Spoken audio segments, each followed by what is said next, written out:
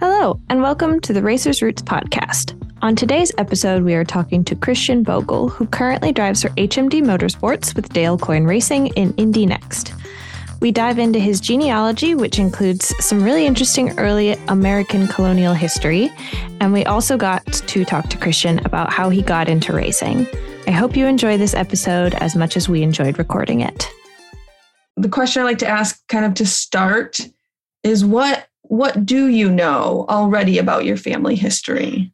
So I haven't done too much digging into that. I actually don't know a huge amount. So I'm interested to see what you actually found and had come up with. So does your family have any stories that they would tell, like legends or? Yeah, nothing that comes off the top of my head. Do you know your grandparents fairly well? Yes. Okay. So we're going to kind of start with them and then and branch out. So your grandpa Bogle, John? Yep. Okay.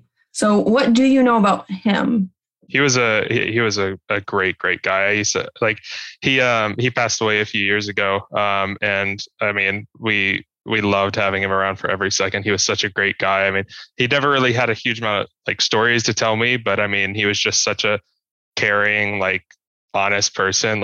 Every single time you had some time to talk to him, it was always something nice to say. He was such a great guy. His obituary, actually, when I started the research, was I think one of the things actually that I read, and I've read a lot of obituaries, and so you can kind of tell the kind of person by the way the obituary is written. Did he ever talk about his childhood? Do you know anything about? He hasn't really mentioned a lot about it. I know he's probably talked to my dad and stuff about it. But I haven't really heard a lot about it. Yeah. So I was able from census records. So his parents were Elmer Wesley Bogle and Minnie Kelly. But in both of the census records that I was, the 1940 and 1950 census, which were the two that he was in, he did not live at home with his parents. He lived with his maternal grandparents. And so it was kind of interesting looking. So Elmer, he was a coal miner, and I don't know if maybe that was if they just didn't have the money to support all of their children. But they had, I think, somewhere between 10 and 12. Okay. And from what I can tell, so your grandpa's eldest sister was sent and spent, I think, pretty much her entire life to an institution for what at the time was called feeble-minded children. And she died in a facility. His other siblings, it looks like, were sent out to various family members, different cousins. And okay. He seemed to not have a typical. Yeah, I haven't heard too much about this. I'd be interested to look into it and do some digging myself and talk to some family members, talk around and see what they know about this. But that's something that I'd like to learn about a bit more. Yeah. So Dad Elmer. So I was able to see, so he was born in 1881. In 1905, he enlisted into the Army. But 5 days later, he deserted and he went AWOL, and they couldn't find him for a couple of months. They found him, and he actually spent time in a military prison. And I actually found a couple newspaper articles that talked about that. He deserted the regular Army 5 days after he enlisted at the Columbus Barracks in Ohio. He had been wanted for several months and was arrested in Iowa because that's where they lived. And apparently the marshals assumed that he would come home eventually. And when he did, they found him. I never knew about this. Yeah, so and I couldn't find how long, but he did spend some time in a military prison for it. And he was dishonorably discharged from the Army afterwards. So he went on, he was married twice before he married Minnie, and he was a coal miner, I think, for most of his working life. He died when he was 64, when your grandpa was only 12. But so, in the 1940 census, Elmer and Minnie had their two youngest children at home with them. And in between the 1940 and 50 census, they had two more kids, and those four stayed with Minnie, but it looks like none of the other children came back. So your grandfather stayed with just his grandmother because his grandfather had passed in 1949. So this is would have been the grandfather that took care of or that raised your grandfather. Okay. So this was his obituary, kind of his obituary. So he died in his sleep of a heart attack. He had been working, cutting out whatnots, which I Googled whatnots because I had no idea what they were. And they're like 3-tiered shelves. Okay. So he said he was tired, took a nap, and he just didn't wake up. But it did say down here that a grandson, John Bogle, whom the Kellys have raised, also survived. Oh, wow. That was as far as I could, as newspaper records and can only go so far. So maybe he told you, somebody about it. Hopefully. Yeah, actually, I haven't heard too much about. I really haven't heard anything about this. So I'm curious to just keep seeing about the family history because these are pretty interesting stories that I actually haven't heard at all. So this is a very interesting dive into some family history.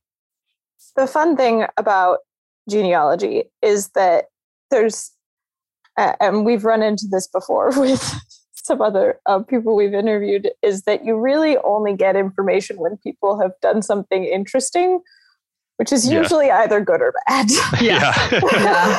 That makes sense. Yeah. Yeah. So kind of moving through his tree. Okay. So Elmer's parents were John Bogle and Amelia Sailors. And Amelia died in 1896. And there was this newspaper article that talks about kind of the situation, which was, and they misspelled her name, but so it says she died, leaving 4 motherless children. They will be sent to the orphan's home. Their father is alive and formerly lived here where he deserted his family some time ago. So John Dennis Bogle took off at some point. I will say, though, he did have kind of a redeeming moment because he remarried about a year after Amelia's death. And by 1900, all of his children were back in his home. So like the trickle down of how, one, event can kind of just shape, especially when you're, young. Exactly. So John Bogle's parents were Robert James Bogle and then Mary Grimes. And this is kind of where I couldn't really definitively go back any further. So, but he was born in 1827. He died in 1881. He was a farmer. He also was a mail carrier. But towards the end of his life, I couldn't really find any sort of details but he had fallen on some sort of hard times because we have at least 3 different instances where he drew from the pauper fund, which was essentially a late 1800s, like wealth, like welfare, type of thing. Yeah. So he took out $4 and then $3.50 and then $22 at different times in the last couple of years of his life. And but Mary, so he died in 1881. So he was in his 60s. So this was his wife and she lived to be 92. And this just kind of talks about, her husband, and he died in 1881 and she was born in 1827. And she died in 1921. So if you think about all of the things that, she lived through and that's quite a life. Yeah. That's a very interesting period to be alive in history. So, and the thing with genealogy is it's like, you get like one snippet of somebody's life, where it's an obituary or, something along those lines. So especially in women too, are way harder to know much about, just because unless they did something usually really bad, they weren't really talked about. And so kind of backtracking to Minnie Kelly, which was John Wesley Bogle's mother. So her parents were Sam Kelly, which we saw his obituary, and then Belva Grace Dooley, and she went by Grace, I think, in most of the records. So Sam Kelly in 1920, he worked in the coal mines, which I didn't realize there were coal mines in the Iowa, Missouri area. Yeah, it's not exactly where I would expect. Yeah, I did not realize that was a thing until this. So, and then by 1930, he was a loader for a washing machine factory. And then in 1940, he was a night watchman. He kind of did a bunch of different things. So his dad was also Samuel, and it was either Kelly or Callie. Some point they decided it was Kelly. He committed suicide when he was 81 because he thought he was going to be sent to a poor farm. And that is actually not as uncommon as you would think it is, unfortunately. Elderly men commit suicide at an alarmingly high rate. I wouldn't see it as a, I could see it back then. I wouldn't see it as uncommon. So yeah, well, and even now, even today, it is alarming. To see that. So, and I have, and in my own family tree, I have a couple of instances where this is. So it's unfortunately very common, especially, with the thought, the poor farm, that was, I think there was such a negative connotation attached to poor farms. So, and I think this was in, 1913, I think maybe. So it was, just the connotation was just so bad. So yeah, that's kind of all I have for your dad's side.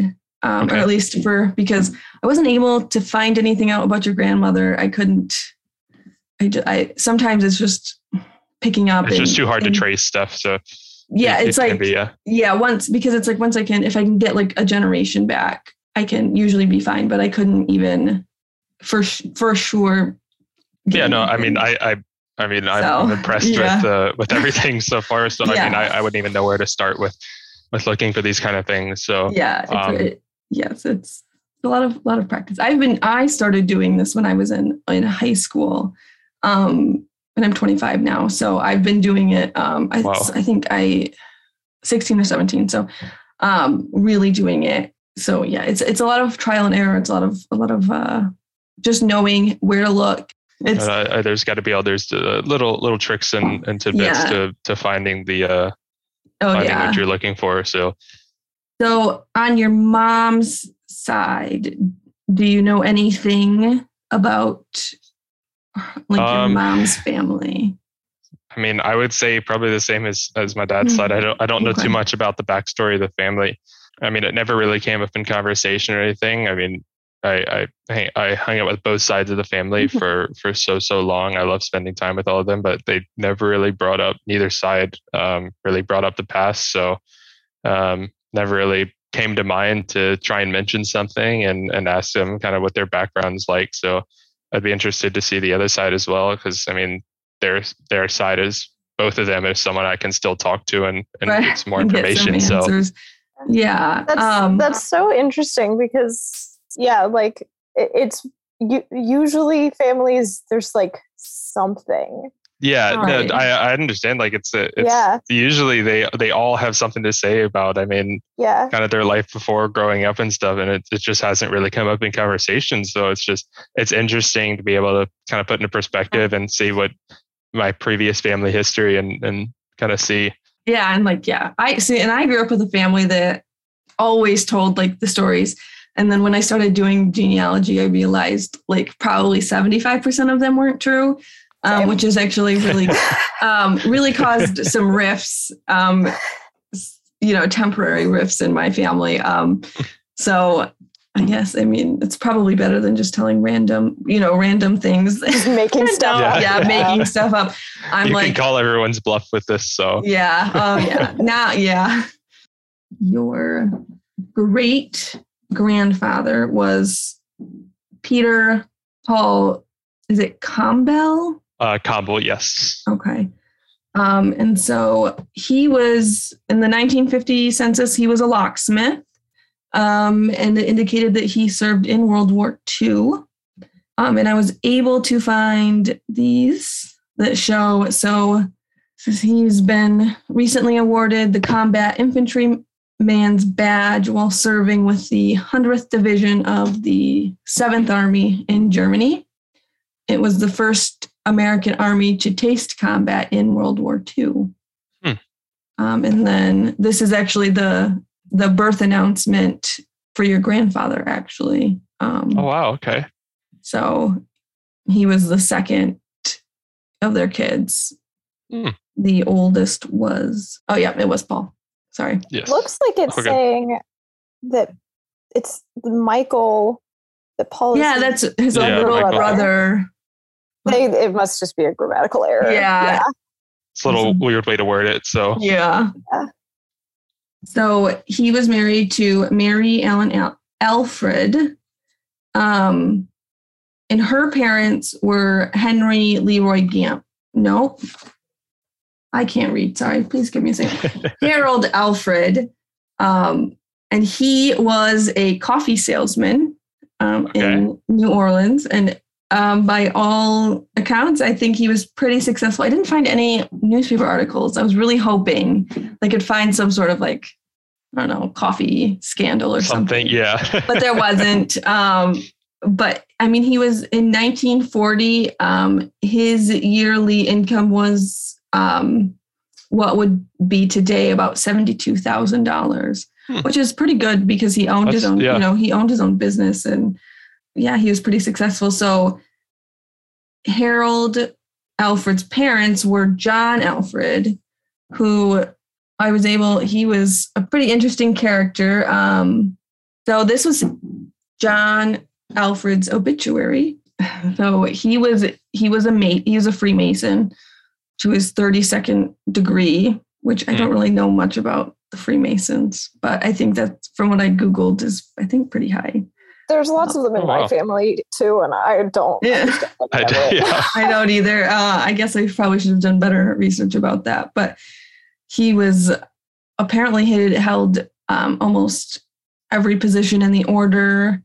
He was also a Knight Templar, other fraternity type things. And so it says that at his death, he was an assistant to Grand Secretary Lambert and was also a janitor of the Masonic Temple. It says at one time he was a telegraph operator in the fire alarm service. He was subsequently in charge of the service in the 6th District. At another time, he was the fire inspector for the underwriters. And in the days of the volunteer fire department, he was a member of the Home Hook and Ladder Company. And actually he was also an early electrician. So he he was a fairly successful. That's very impressive. That's a lot of, that's very cool. Yeah. I feel like you're pretty important if your obituary includes a picture of you. Yes. Because most of the time it doesn't. That was him. I think. Okay. And this was also a article about just mentioning that he was working with, and this is where it says he was an electrician. And apparently he found serious and dangerous defects in the installation of the electric lights in the city. So I thought that was kind of really interesting. Electricity was probably still very new, very, can be very strange concept to some. So, yeah. So he was, really, he was out there and, was able to alert people to the defects that were there. Oh, so well, that's very impressive. That's a That's pretty cool. Right? So if we backtrack back to Peter Paul Campbell, is Campbell? Campbell, yeah. Campbell. So his dad, it was George. Sorry. George Campbell. Sorry. I don't know why I want to keep skipping generations in the Campbell family. So many names. I have like so many names trying to keep track. And they were all like Peters, Paul's, and George's. Yeah, all very common names. So yes. So trying to keep track. So George Campbell was a carpenter. I didn't really find anything about him, which was probably good, because his father, which was Peter Campbell, so your third great grandfather, apparently had an incident when he was 14 where he ran over an old woman with his buggy. Wow. Yeah. Whoops. Yeah. Whoops. Yeah. Yeah. She was like, she dodged a streetcar and tried to get by his buggy. His horse slipped on the asphalt and he reined the animal up. And while doing so, he struck the old woman, knocking her down. And his father, George Campbell, was actually a pretty well-known and pretty influential man locally. And so he was there and he probably smoothed the situation over. I never found if this woman died or not, but so that was his run-in with the law when he was 14. Yeah. So yeah, I thought that was interesting. Just kind of like a really random. That's a very random event. Yeah. It's just a niche little part of history that's kind of. So speaking of George, which was his father. So this was the obituary, his obituary when he died. And he was, I mean, as you can tell, it's pretty long. Yeah, it's a very long one. Yeah. He was it was a well-known and prominent citizen of Bay St. Louis, which is I think it's in Mississippi. It's like relatively close to where everything else is. So it says he was in Hippolyte, which is his middle name, was a Greek word. I think it meant gift of God. So he was born in Bay St. Louis. He was 58 when he passed. It says he was educated in the local schools and at St. Stanislaus College. And he married Miss Marie Louise Kent, who preceded him about 10 years ago. They had 7 children survive. He had an active political life. He was one of the most prominent, influential citizens. For 9 consecutive years, he held the responsible trust of street commissioner. He was always identified with every movement calculated for the uplifting and betterment of the public weal, and was ever a representative resident, a distinguished citizen, a man of convictions, and who always had the courage to express them. Yeah, from this, it seems like he was a very, very influential person for the area. And yeah, he was quite an important person for the area. Yeah. So. It says after Bay St. Louis was incorporated, he was their first secretary. He was also the deputy sheriff of Hancock County at one time. In addition to his predilection for literature, his fondness for music was paramount, and his knowledge of this branch of art was such as to stamp him as a musician.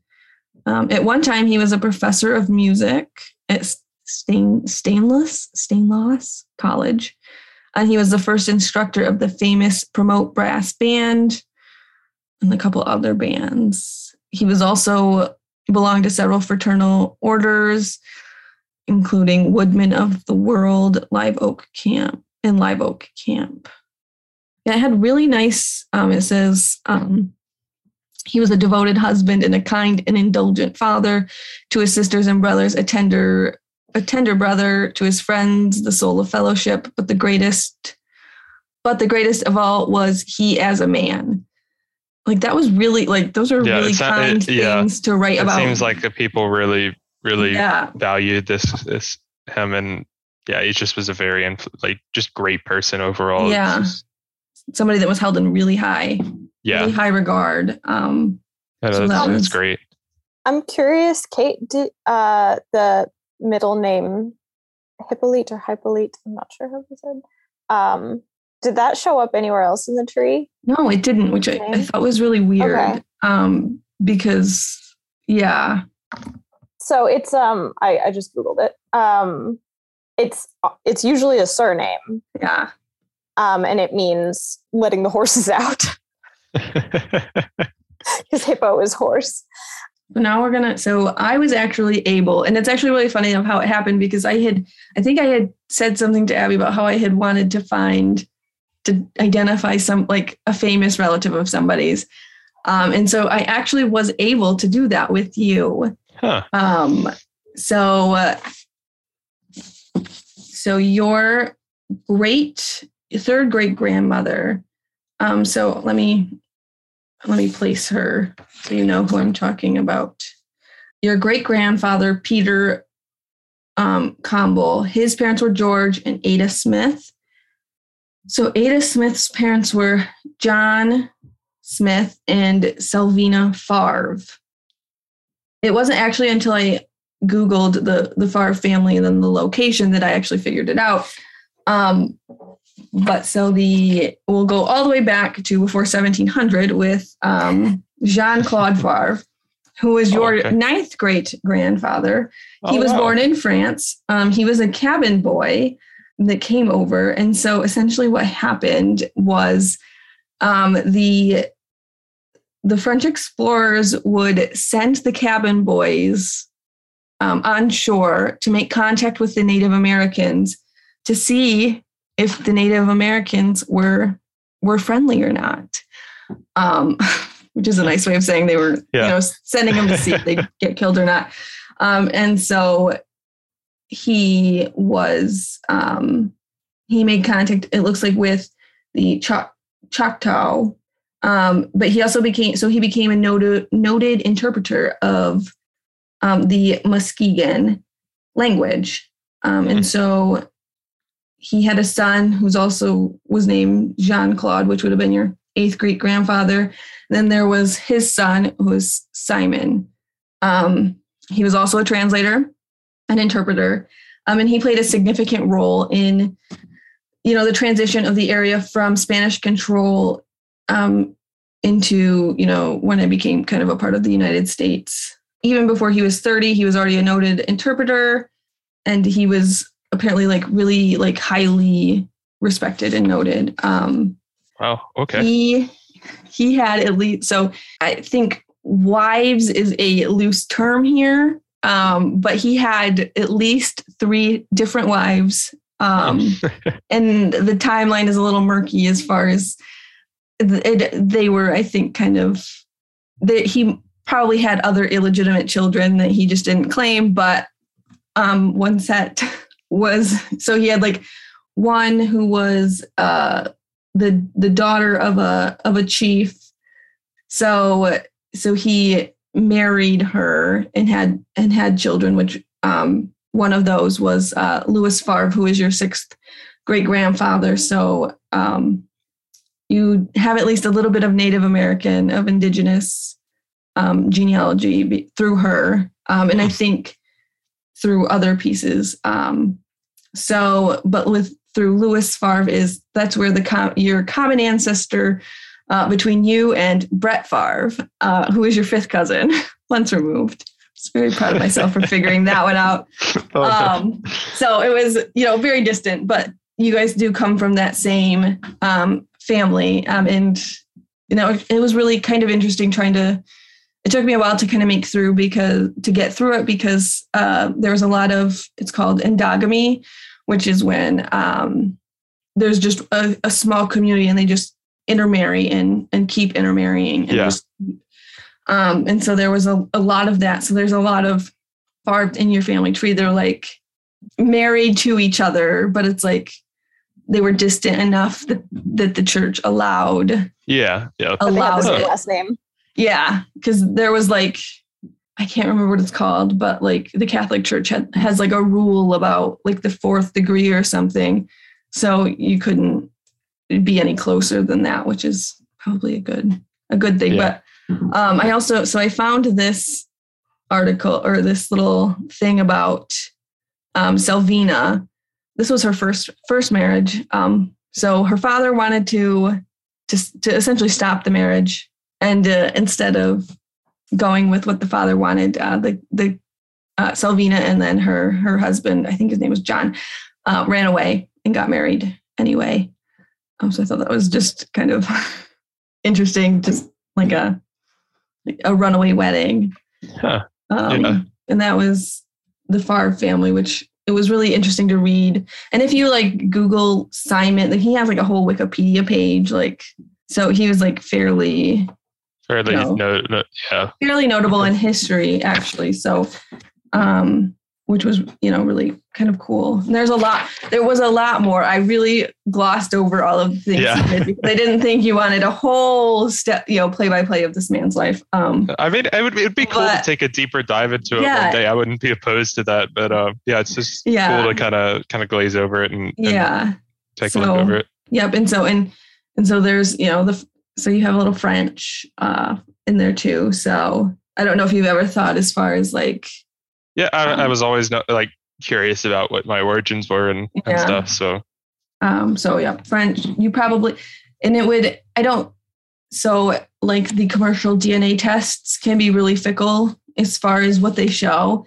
So I don't even know if they would actually show any like indigenous, like if that would even show up, because it's kind of far back, but it's definitely there. And that's why you can't really just rely on what, your 23andMe or Ancestry DNA tests say, because a lot of it is actually kind of luck as far as like what genes you get with what, ethnicity markers, which is a whole. Genetics are weird. Genetics are so weird. But really cool. And genetic genealogy also is a really fascinating and quickly evolving thing, which has been really kind of cool to see. For me, it was always really helpful to kind of understand where my family was, how things happened, how everything had to align. Yeah, it is how it has perfectly come down to where you are today. And it's just cool to be able to see that, and how every single one of the decisions it really led to kind of how you are today, and how what you're doing is just all the product of what they've done. So so one of the things I noticed was it didn't seem to be any sort of anybody motorsport related in your family tree. So how did you get into motorsports? Was this something?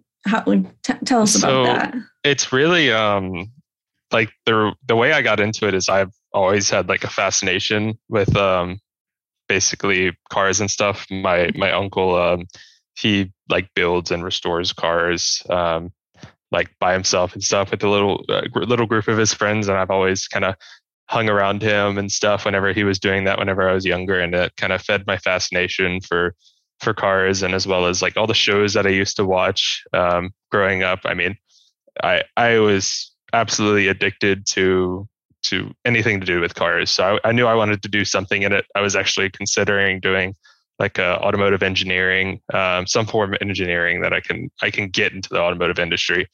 And then I ended up, my dad actually sent me an article on Formula 4 in the States, and it was like, this is gonna be a fun hobby. Like, just take a look into it. And we had no idea what we were getting ourselves into. So this was back in 2018. So it was a rabbit hole from there. We really got lost in that, and we really wouldn't take it any other way. It's been so fun for the family, and everyone's enjoyed it.